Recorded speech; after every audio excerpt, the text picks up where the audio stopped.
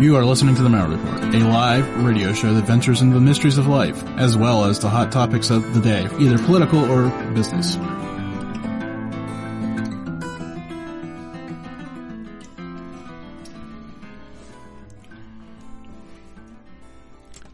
want to welcome everybody in this evening. I hope everybody, I know the weather across the country has been horrendous the last few days. I've seen record highs everywhere, breaking storms.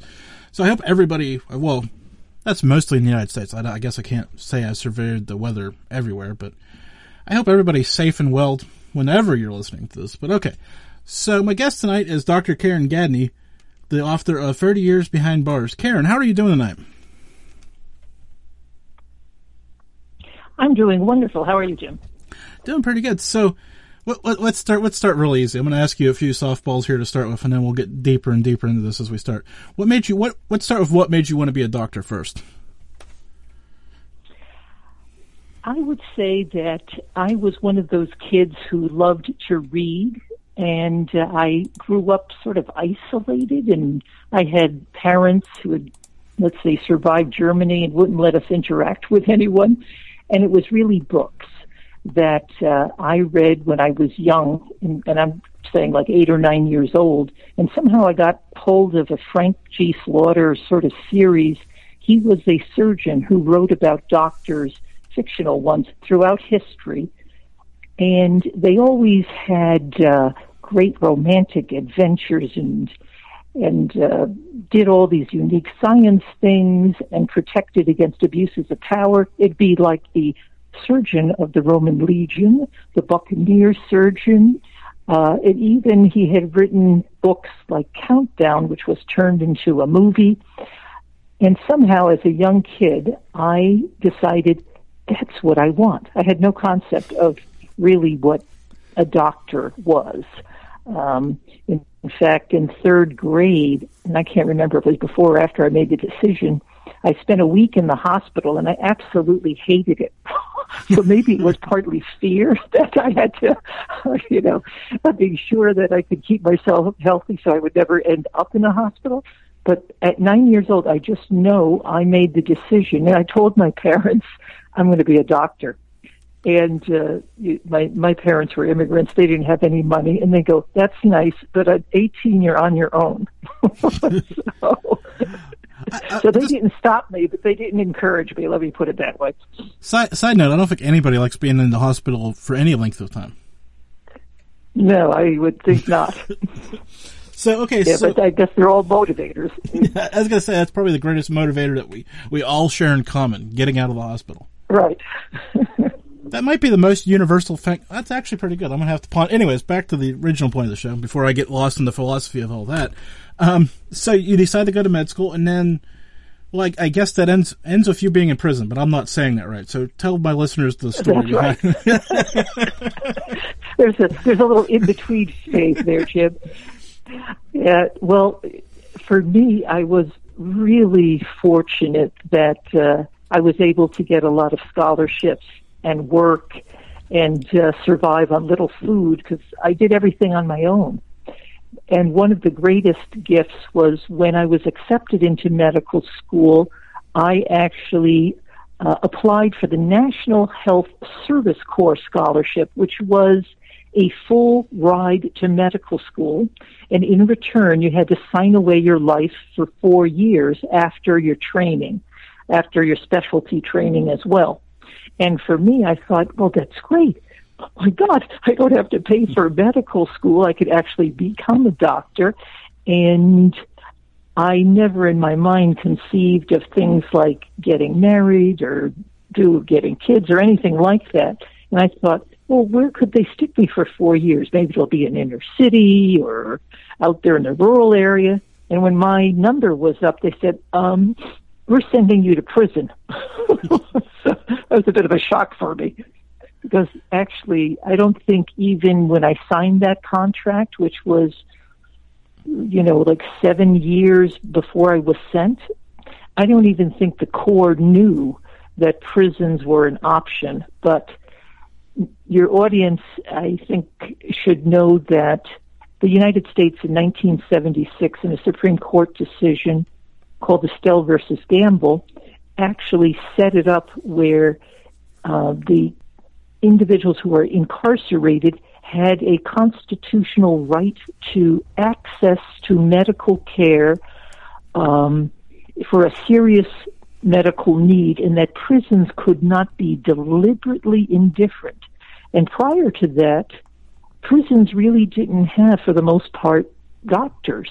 So if you were in horrible shape, you could have been at the mercy of wardens. You see what I mean? If they don't like you, you die on the inside. And the Supreme Court actually got involved. Most Americans, I don't think, know that history. And so in 76, things started to change, but it takes a while for lawsuits to hit. And when they hit was in the 80s, and that's what spun me into the prison, because Nevada was under lawsuits, and they had to get, they were mandated to get a doctor in their system. And in those days, you couldn't force a doctor to work in a place. And in the 80s in Nevada, prisons were violent. You know, they had race riots, they had killings, they had people taken hostage. I mean, it was a wild time. And the governor realized, gee, I can't force a doctor to work here. So he petitioned the federal government, and that's how the National Health Corps got involved, and they tossed me in the mix. Well, let's back this up for a second. That's why I ended up in prison. I was going to say, you mentioned that the race riots and all the violence going on. So you just got your letter that you're going to prison. How did you? I'm sure the first moments were of fear and shock, but how did you come to accept that, or did you ever? I mean, obviously, eventually, because you spent 30 years there. But those first few moments, how was that emotional? Yeah. It was. It's a little complicated to explain, but imagine I was a resident and a chief resident in Nevada, in Reno, okay? And when they said, hey, you're going to be sent somewhere, they initially said, we want you to look at Cabrini Green in Chicago. We want to have you look at Appalachia. And I was thinking, oh boy, where am I going to actually go? And then at the last minute, they called me up and they said, hey, a place just opened up in Nevada and they want you. And I was like, oh, really? Where? And they said prison. And I actually went and interviewed in the prison. And it was sort of funny. There were 3 people they interviewed with the Corps. And it was typical. There was an African-American, a Hispanic doctor, and a blonde female. And the African-American and the Hispanic males said absolutely no. So that left me. That's how it's sort of funny. But in one way, I was glad that I was staying in Nevada versus, being stuck in Appalachia or Cabrini Green in Chicago in the 80s. That was very dangerous. And I had no idea what a prison would be like. And the medical director who interviewed me, I really thought he was a professional. And I thought, this could be very interesting. Mind you, when I started, about 2 weeks later, he collapsed his spine for metastatic cancer and was really gone. And here I was, the doctor in a prison, in a state, and no one was above me to tell me anything. No one. And it was the height of the AIDS epidemic. Yeah, I was going to say, there's a lot to unpack there because that's where it all really kind of starts to open up into a, how do I say this, ocean-like of things that happen to you. Yes. I do recall your boss was off on vacation, and then when he came back, you realized that he was going to be gone sooner than later. And right. not having, because you're just fresh out of school, so you still have all those fun questions in the back of your mind, and plus not knowing anything about the prison system, and you're literally just thrown to the wolves. So I can't imagine that first month or two, just trying to get your sea legs. Yeah, I really was. I was a bit lost because if you're totally new in a prison, and you have no one to ask about anything, and then you realize that the people who control the prison don't tell you anything, and actually you get a good sense that they don't even want you there. And in my book, I said, hey, the first day, they said, hey, this guy over here is going to show you around, and he was in blue scrubs. No one told me he was an inmate. You know, that sort of thing. It was like highly, highly unprofessional. Highly unprofessional. So I'm guessing there was different points where you said, this isn't going to work. Yeah, there were times that I was certainly felt like I was being attacked and whether I was going to survive. And I knew I had to do 4 years, because actually the way the contract is that you sign is if you sort of leave, you can face imprisonment and a $150,000 fine, all these horrible things. So, you know, I was going to hang on for 4 years no matter what, so I didn't face that type of problem. And in my start of my second year, basically, I was taken hostage, and that really shocked me. And in the hostage event, I went on 10 hours. The inmate who took me hostage was originally on death row for killing a police officer, but because the Supreme Court back in, I think, 72 said it's death row was unconstitutional, but then states brought it back. But he was someone who was now a life without, which means he would never, ever leave prison. And he was an ex-Marine, Vietnam vet, and I had seen him for some medical problems, psychological problems, and he became, let's say, in the medical world, he had transference onto me, like looking at me at all the things he wanted in life that he would never get. And he was highly, highly intelligent. And I saw this happening, and doctors have to be very careful about countertransference. That means giving a patient what they want. What he wanted from me was a female who would, be his, basically. And that was like an absolute no. And I thought, I made a mistake. I thought that because he was bright and understood the whole concept of countertransference, and I couldn't really give him to anybody else. You know, in the outside world, if some patient gets too attached to you, you can disengage. But if you're the only person there, well, that's a problem. And the other option I had, which I did not take because I had seen how custody reacted to the inmates, was to tell custody, hey, I think this guy is getting a little bit too close. But if I had done that, I had a prior knowledge where I had one mental patient who was, thought I was his ex-wife and was really getting bizarre on me. And I told custody, and, they basically beat him up and threw him in a different prison. And I thought, wow, I have a hard time trusting custody to handle things appropriately. And I made a mistake that I thought I could handle that situation. And it didn't happen, and I was taken hostage. And he took me down by force. He raped me. The whole thing went on 10 hours. That's when you really feel that you shouldn't have drank coffee in the morning.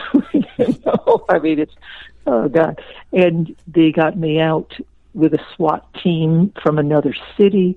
And the way they did it was they sledgehammered a hole through the wall, which was actually a kick-out panel, and threw in one of those flashbang concussion grenades. And all what I know was when that thing went off, it was like the whole room, I actually saw the room sort of expand out, like in earthquakes where you can see things sometimes like glass move.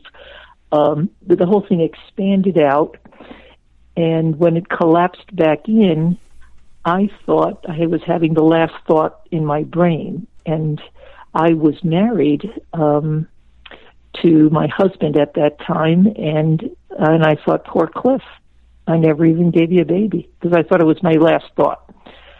And then the SWAT team got in, and they blew him away, like probably 2 feet from me, and dragged me out.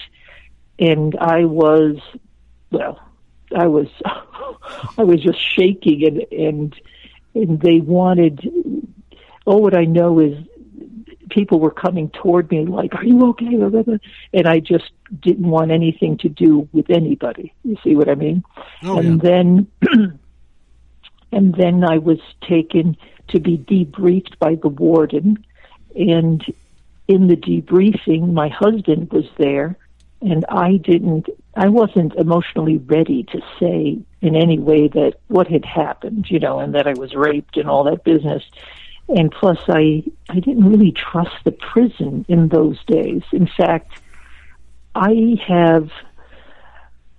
always wonder how much of how everything went down, and also other information I got over the years to put little pieces of the puzzle together. I wondered how much of it was maybe allowing it to happen so they could get rid of me. There's a piece of that I really wonder about. Or is it just that they were totally incompetent? They're different things, but I always wondered. And then that happened on an Friday the 13th. And when I got home, then I had the weekend, and, media wants to get hold of you, and they were like near my house, and oh my God. So I had to escape with my husband, to go somewhere else. And then on Monday, I'm back at work. And no one from the prison had checked on me at all or just said anything. And I go back into the prison, and there's still a hole in the wall from where they sledgehammered the hole. There's still like blood gushing up through the tiles, and no one, the custody, the administration, people who are responsible for the security of the prison, no one said anything to me. And it was really the inmate population who showed me actual compassion. When they interacted with me, they wanted to make sure I was okay. They sent me get well cards. They somehow got them to me through the porters or an inmate bringing it in. And inmates are not allowed technically to give you a card, because then custody thinks, I don't know what they think, that it'll be nefarious, not like a get well card or something like that. But I got cards from the inmates, and I got a card that I saved to this day. That was signed by 43 lifers. All the men who had life sentences were never going to be able to go home signed that card because it was sort of one of their own, and they wanted to make sure that I knew that none of them condoned what he did. And they knew that he also did it like people do suicide by cop, where he wanted to die, but he also was using me as like the pawn on the chessboard or the queen on the chessboard or whatever, to get himself killed. And that they did not condone. They feel like, look, his nickname on the yard was Moth. And they said, they wrote, "Man Moth, we love you, but if you wanted to die, you should have been a man and done it yourself." You see what I mean? That sort of mentality they had. But they actually helped me heal.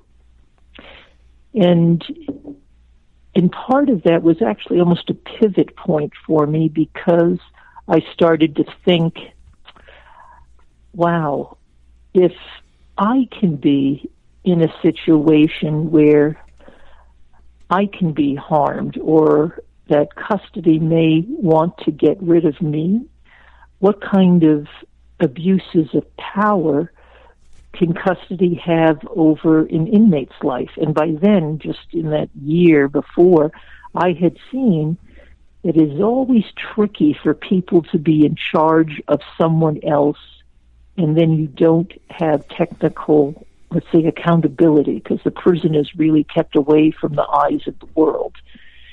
And when I would stand up and say, this is not acceptable for certain behavior custody did to the inmates who were actually my patients, let's just say that did not make me a friend of custody, right? Because if someone says this is not professional, they have many times a different mindset where it's like them as a group against the inmates. And so for me to stand up for an inmate made me not one of their group and therefore an enemy. And, you know, of course, when you're naive and you don't know anything, you're just doing things that make sense to you. Like, hey, this isn't right. The guy's all like chained up on the floor. He can't do anything. And why bring in the attack dog and have the dog bite him in the thigh? It makes no sense, right? I mean, this is what I saw as a doctor. It's like, no, this is wrong. And I would say when I saw things that I felt were wrong. Mind you, they didn't explain things to me. I mean, maybe some of those things were possibly appropriate, but they didn't say, you know, they just considered me a bit of an enemy. So let's re-rack for just a second. First, my chat room wants to express how strong and how courageous it is for you to tell this story. Of course, you've read it in the book and told it before, but we just want to extend our thanks for you to share the story with us because it is powerful and moving. I'm going to tell you from my point of view, when I read it in the book, I probably read it 4 times, which probably didn't help me finish the book on time because I was sitting there trying to figure. Each time I read it, I was putting myself in these different perspectives of why didn't the employees, you know, say anything, or you know, like why is that okay for them, and how do you, you know, how would I navigate that? Of course, that's a hard position to put yourself in, being the other employee, but I think I would say something. I don't know what, but something. And then being one of those prisoners that have signed that card, which just blows my mind that they have their own community, which doesn't surprise me because they're all there together in that together, but still does surprise me to a degree just because I never even thought about it, but there was that whole dynamic there. So, but you went back to work 3 days later. We can't gloss over that. I mean, right. Was that just because of sheer willpower, or was that just the thought process that you need to get through that period of time, or did you really need to get back on the horse? Or you know, people have asked me that, and it never occurred to me not to. And I think it was absolutely just the way I was raised and the way my wiring is. And I was raised really by German parents who survived the war, who were tough. And it's a little hard thing to say. You know, they looked at, you know, it'd be the type of thing where you're a kid. This is, I don't know why, but what I remember is even as a little kid, like I was 6 years old, my sister 5, I climbed up a high tree, I fell off of it, I knocked myself unconscious, my sister's like poking me with a stick. We didn't tell my mother. I mean, we just didn't, because one, she would not be happy about it, but my mother overreacted, it seemed, to anything where we would get hurt or in trouble, so we just kept everything from her. And I don't know, my sister and I just learned to like suck it up and get back on the horse, and it became a habit. And the whole concept, I had people say, oh, why didn't you sue? And I'm like, you know, that would never enter my brain to sue. And it would never enter my brain to, I don't know, take time off. Yeah, it was just the way I was brought up. And also I think I was still in such shock that I just was going through the motions, right? And also it wasn't like there was another doctor there to take my place. You see what I mean? So I just went back to work. And I mean, I do definitely remember pulling up to parking lot and walking in and feeling all the butterflies in my heart rate, doubling and things like that. I felt that, but it just didn't stop me. So that was in year 2. So you get the next 2 years done.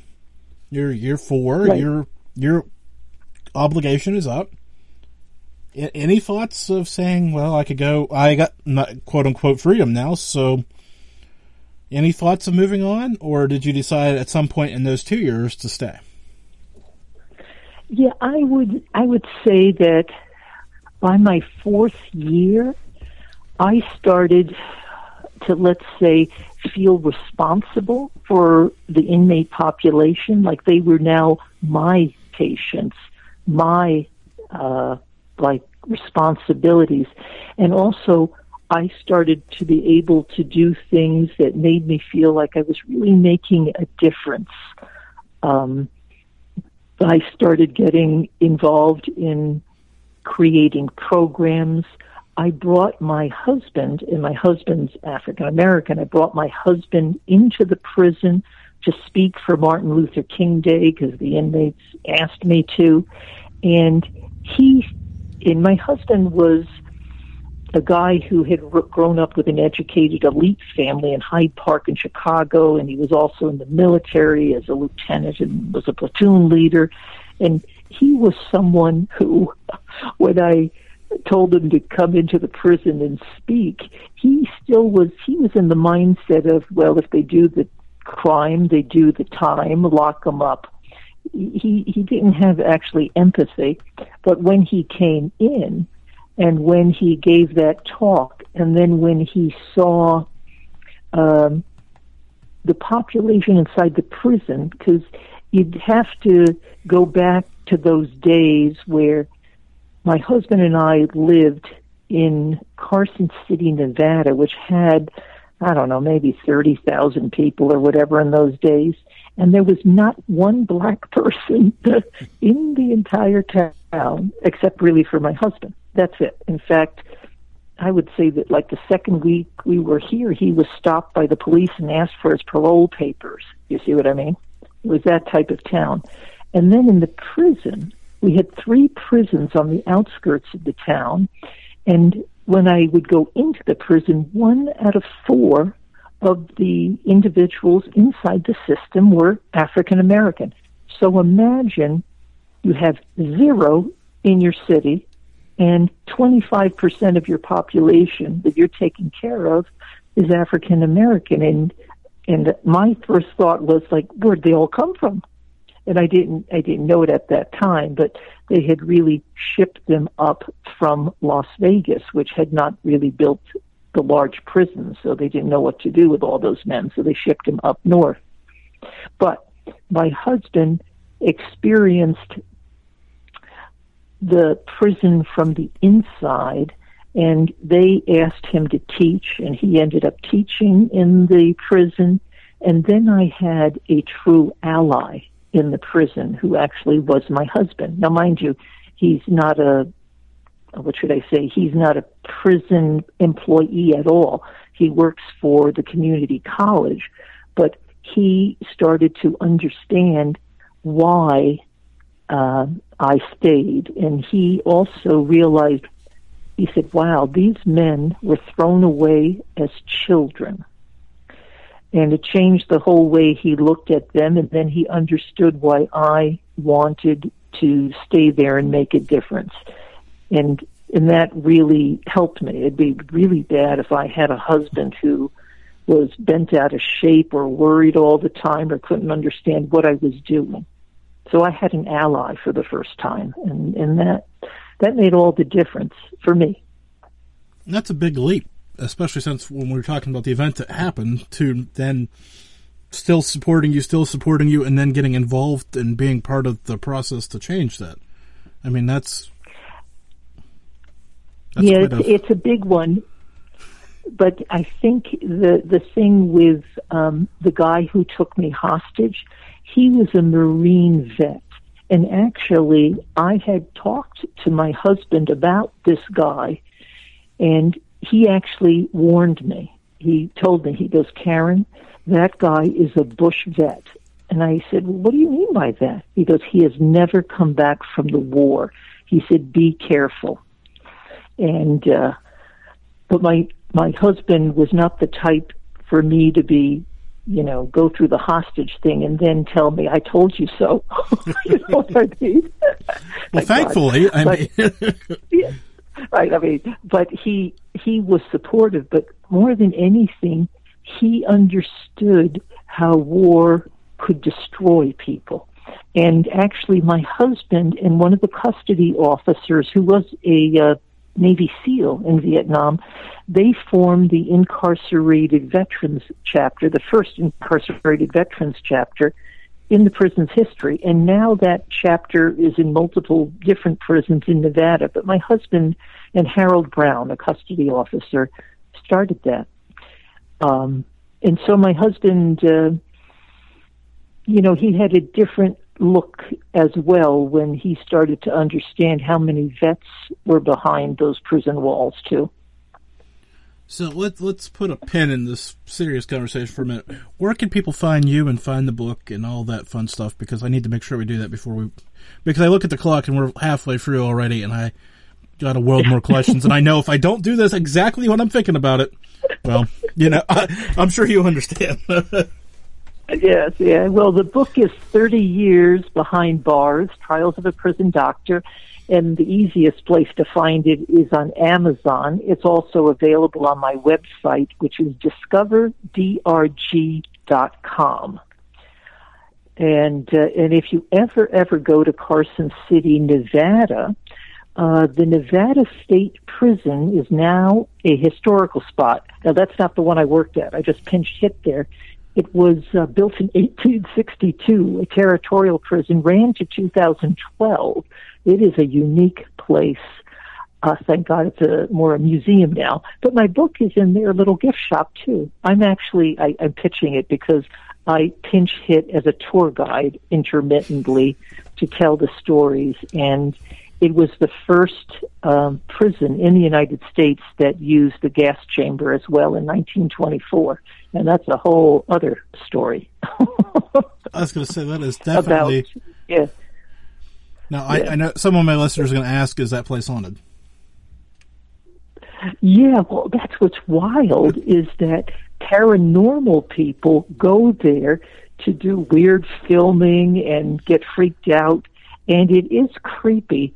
I'm not the superstitious or ghost type of person, but it does not send off the best vibes, if you know what I mean, because that has held a tremendous amount of pain and I would consider torture over the years, because the Supreme Court, got really involved late in the world of the United States penal system. So, guys would be in solitary for incredibly long times. In the area, it was actually like a huge sort of quarry, and the inmates had to quarry out the stone, and the stone really built like Carson City, the capital, the Mint, these different places downtown. But they have one area which they called the Hole, which is sort of like a cave in the quarry.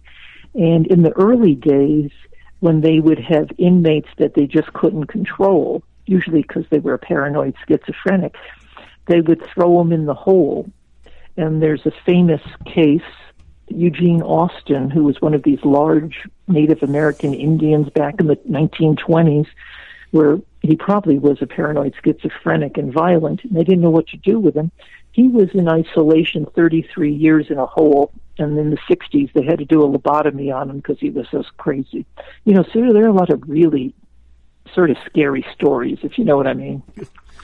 Definitely scary stories. Okay, so let's go back to the bigger picture, though. So you've been there 4 years, and you're starting to turn the corner. But every time I turn around, I'm seeing all these different people coming in and trying to change all these processes. Do you ever just have the? I mean, again, here I'm going to ask this. I hate asking this question. It seems like I keep asking this question, even though I know the answer. But there has to be some frustration as you keep going through this, and you start building and growing things the right direction, and then somebody comes back through and says, no, don't do it that way. Yes, it was very discouraging for me to. It's sort of like you climb up the ladder and then someone whacks you on the head and you fall down 2 or 3 levels, and then you've got to climb back up again. And part of it is maybe German stubbornness. Part of it was probably because I knew that the leadership, because wardens and directors, they tended to have a lifespan of 2 or 3 years, and then you'd get a new one. So I think I'm also an eternal optimist. I was always hoping that the next one would be better, and sometimes they were, and then sometimes they weren't. But so that was a piece. And then at the same time, I noticed that doctors in the community were having problems with paying for malpractice, and then hospitals wanted more and more work out of them and less patient interaction, and then insurance companies dictated what they could and couldn't do. And bizarrely, in the prison, I had far more autonomy because since I was the head doctor, and on my prison yard, it was about maybe 6 or 7 years into my 30-year career, the regional medical facility for the entire state of Nevada was built on my prison yard, and that was a 120-bed hospital. And so I went from a sort of dinky area to a 120-bed hospital, which was brand new, and thank God at that time I had the one and only female prison warden, a female, Brenda Burns, and she picked the colors. So instead of gray, it was teal and eggplant, which was really beautiful, I must say, in terms of the accents of the place. And it had skylights, so it was, it was actually new, and it didn't smell bad, and actually had decent equipment. And it was like a unique start. And so that helped. And also then the entire state of Nevada started shipping me the sickest inmates in the state. And since I'm an internal medicine specialist and I have the training to figure things out that other doctors don't figure out, like I am the diagnostician of the specialists, I really enjoyed trying to figure out things that nobody else could figure out. So it piqued my intellectual curiosity. Plus, I had special training in my residency, and I did all the chemotherapy for the state, for the inmates, which was very unique. That's like unheard of for a prison doctor to do the chemotherapy on the inside of a prison. But that also, and I was fortunate, I had a chemotherapy nurse who was excellent. And she and I did the cancer care for the inmate population.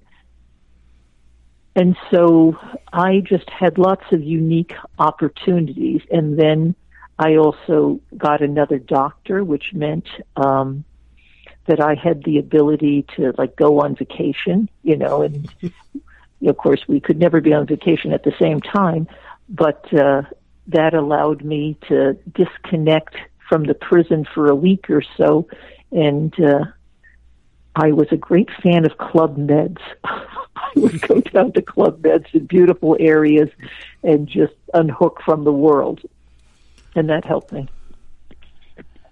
Yeah, I was going to say, I have to imagine it is nice to get away. I'm that grind of doing it 5 days a week for a long time. I mean, because like you said, it took you a while to get that second doctor, so you could even actually get out. So I mean, that first vacation had to be great.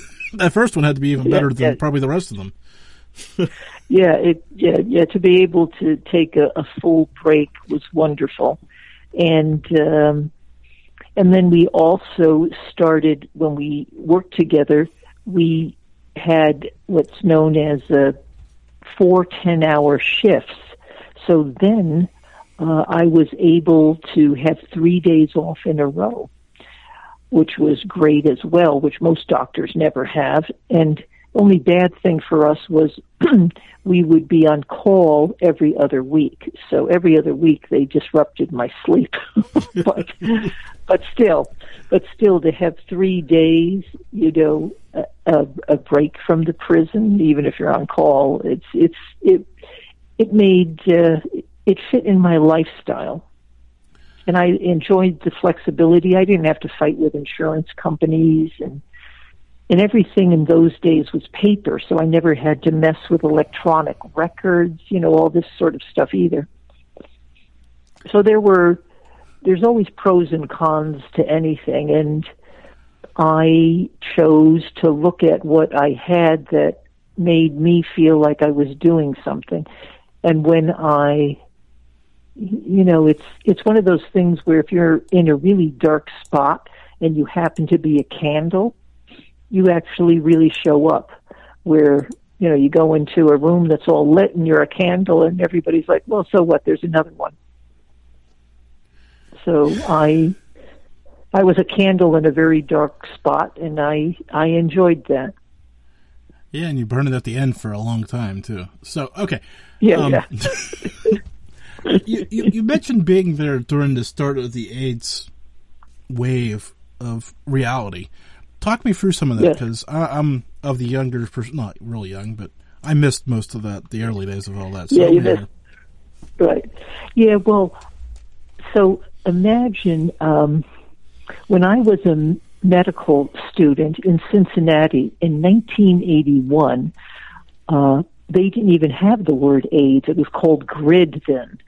And then they knew that it was a transmissible thing, but they weren't quite sure what it was, and they knew gay men in San Francisco were dying of horrible illnesses and everything. And one of these gay guys from San Francisco was visiting in Cincinnati and then started dying of everything known to mankind, ended up in the hospital I worked at.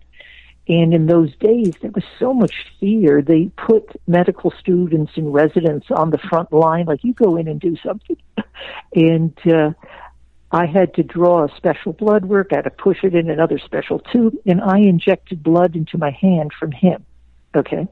Now, in those days, they didn't even have a test for HIV. And my first thought was not that I was going to die. My first thought was like, oh my God, I hope no one saw that I did this. You know what I mean?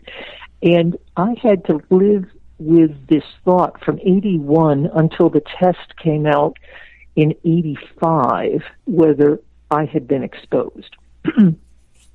And I wasn't. But that gave me, let me say, a very good interest in HIV and everything about HIV. So imagine the test comes out in 85. In the state of Nevada, one of the few states in the entire country, they make the decision, this is the state legislature, and I think it's because they were like homophobic. They decided to test every inmate in the state of Nevada for HIV. That was unheard of, in the United States, absolutely unheard of. And so when I started in 87, they had the numbers, but they had no idea what to do with it. This is typical of bureaucracies. They have no idea. There was no drugs at that time. They didn't know what to do with them from a medical standpoint. And then here I'm thrown into the mix. And I find out that in those days, the entire state of Nevada, we only had about 4,000 plus inmates in the entire state. And out of them that they tested, 120 were positive. But had they told those people? No. Had they done any in-service training for custody officers who were scared out of their minds that they were going to get infected? And all of this was something that I had to deal with. In the United States, there were prisons that made decisions like Alabama where they stuck everybody who had a positive test in a yellow jumpsuit with the word AIDS across their back. Okay? There were states like Florida who made the decision, well, they did it to themselves, so even when the drugs came out, they didn't do anything. They just, locked them up and did absolutely nothing, and they died, and they got hammered with huge lawsuits. But in Nevada, and really, I would say because I was there and I was interested in HIV, and especially as an internal medicine specialist, I wanted to understand what was really going on that was destroying their health and their immune system, and why they got these weird diseases, cancers. And the first drug company that I think it was Bristol Myers Squibb, that had AZT come out in the fall of '87. They approached me and said, they were detailing me on the drug. And of course I wanted to understand about that drug. And then they said, oh, there's going to be a speaker in Reno. You want to go to that dinner? And I was kidding when I said, well, how do I become a speaker? And they go, really? Okay, right. And then all of a sudden, I get pulled into the drug company world. And I wanted to actually just know about the drugs, because everything was so new then, right? I mean, I wanted to know how they worked and why they worked, and the drug companies made them. So I ended up being a speaker for the drug companies, just in terms of educational, and because I had the prison niche, and the drug companies knew without a doubt that prisons were places that would really need the drugs because of IV drug use, right? And they also knew that prisons might not give drugs just because guys were locked up. So they wanted someone like me who could talk about it scientifically, but also had the background as a prison doctor to show why it was important to also treat the inmate population. That and I got pulled in that way. And I developed the first HIV support groups. I gave HIV training to custody officers so they would understand that if a guy spit on them, they, wouldn't charge them with attempted murder. You see what I mean? Which happened in southern states. I mean, there were so many wild things that happened in the early days because of fear.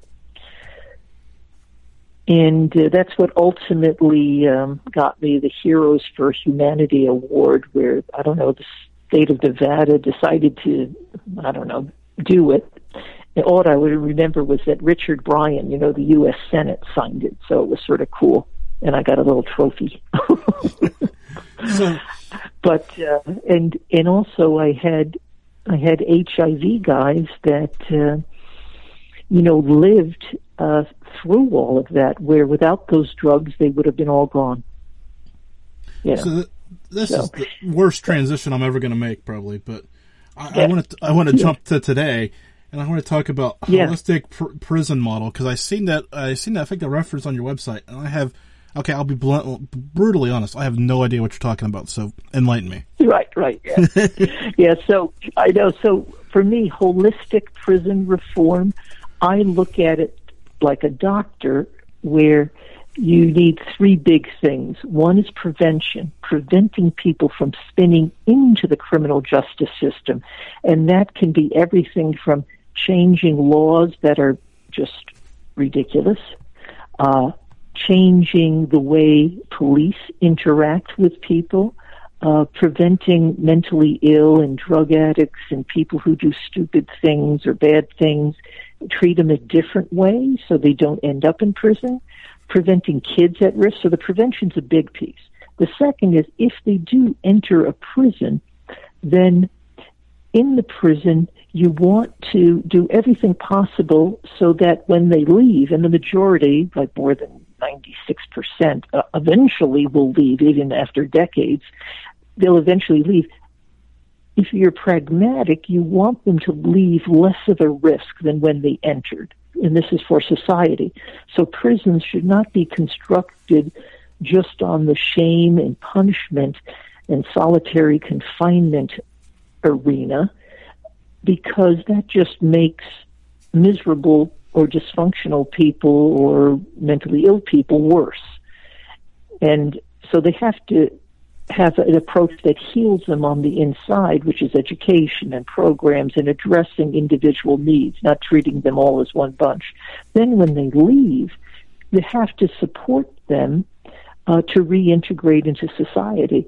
It's sort of like guys in war, where they come back and they need some help with reintegrating, because if you are cooped up in a cell for decades and you're told what to do and what to wear and constantly stressed out over who's going to mess with you or custody is going to take all your property, and then you just throw them on the street somewhere, they don't do well.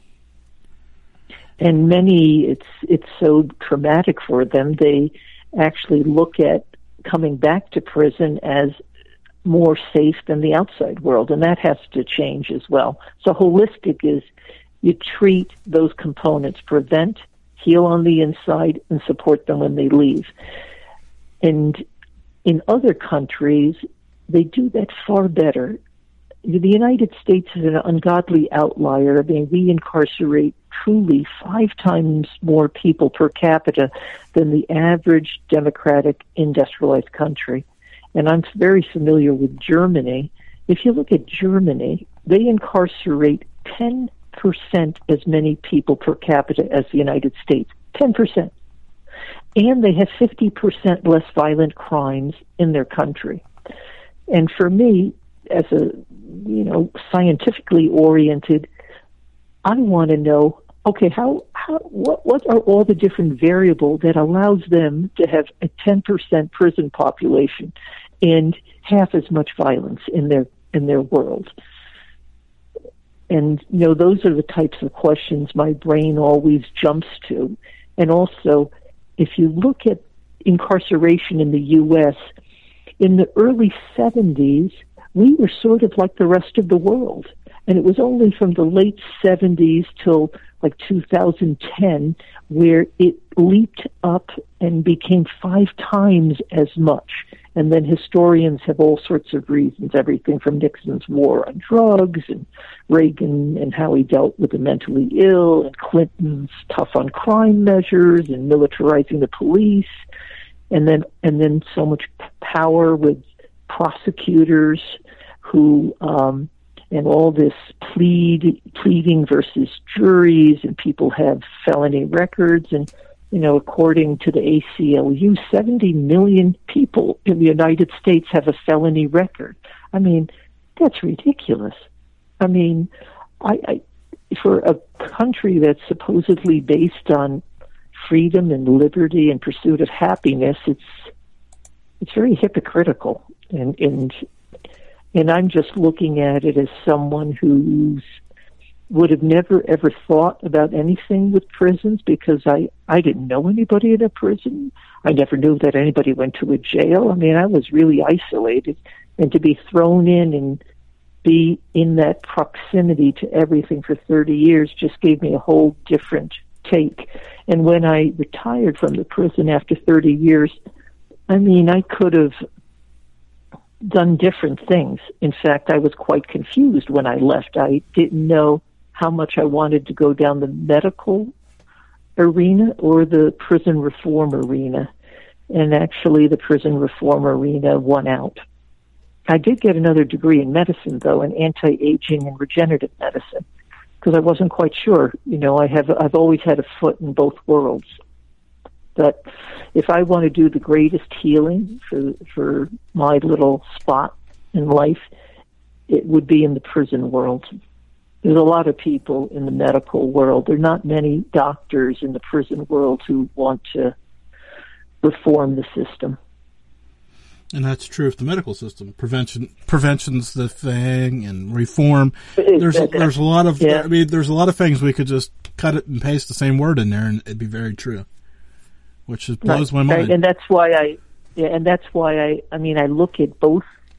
I look at both models, and the United States is is oriented. I mean, they're driven by profit and individualism, and this history of pull yourself up by your own bootstraps.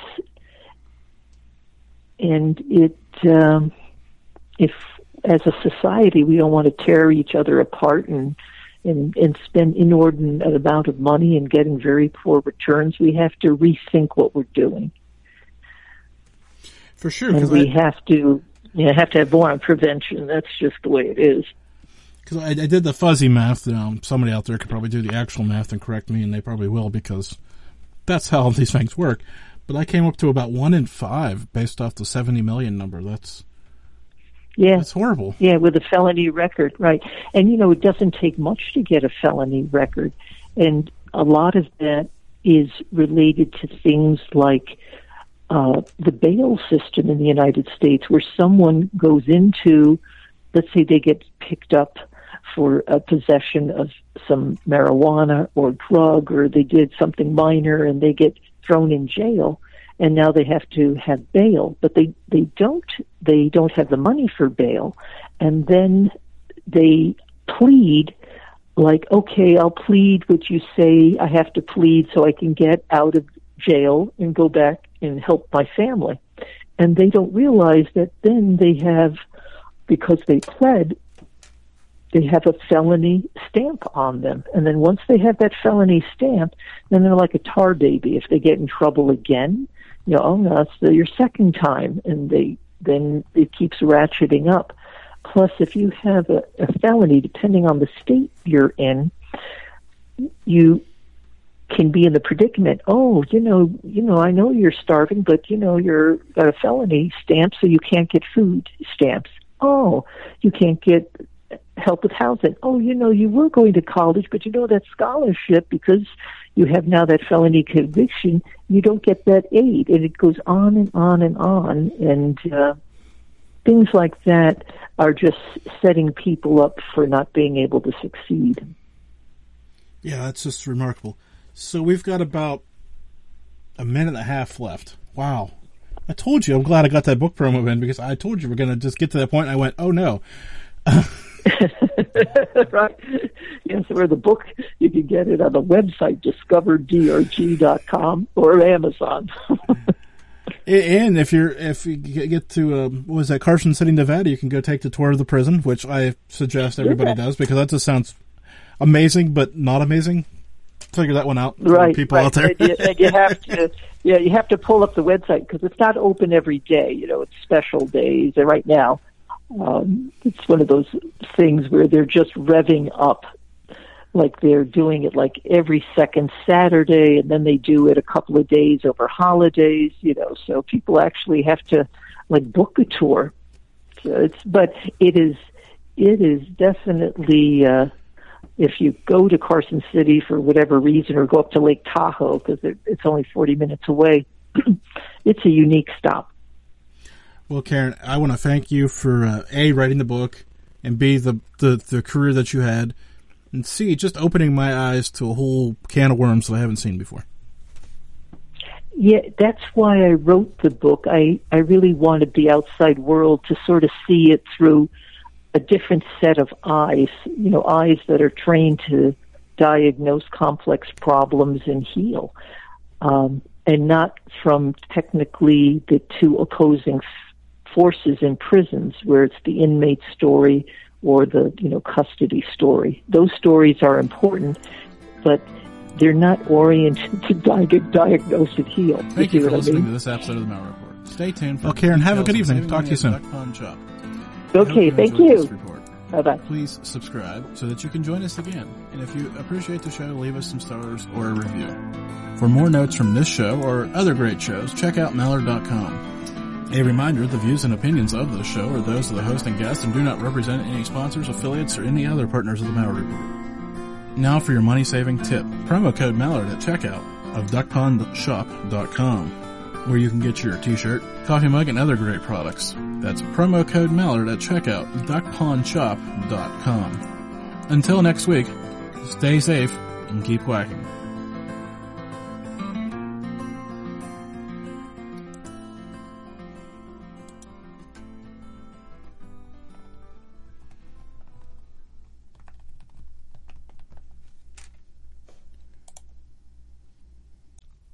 You know, a lot can happen in 7 minutes, and luckily, that's how long it takes me to tell a story. My name is Aaron Califato, and I'm the creator of 7 Minute Stories. I'm proud to partner with Evergreen Podcasts, and I'd like to invite you to join me on this journey. I'm going to take you on some crazy roller coaster rides using my unique extemporaneous storytelling style, and together, we're going to try to make sense of the world, all through the art of storytelling and all in approximately 7 minutes.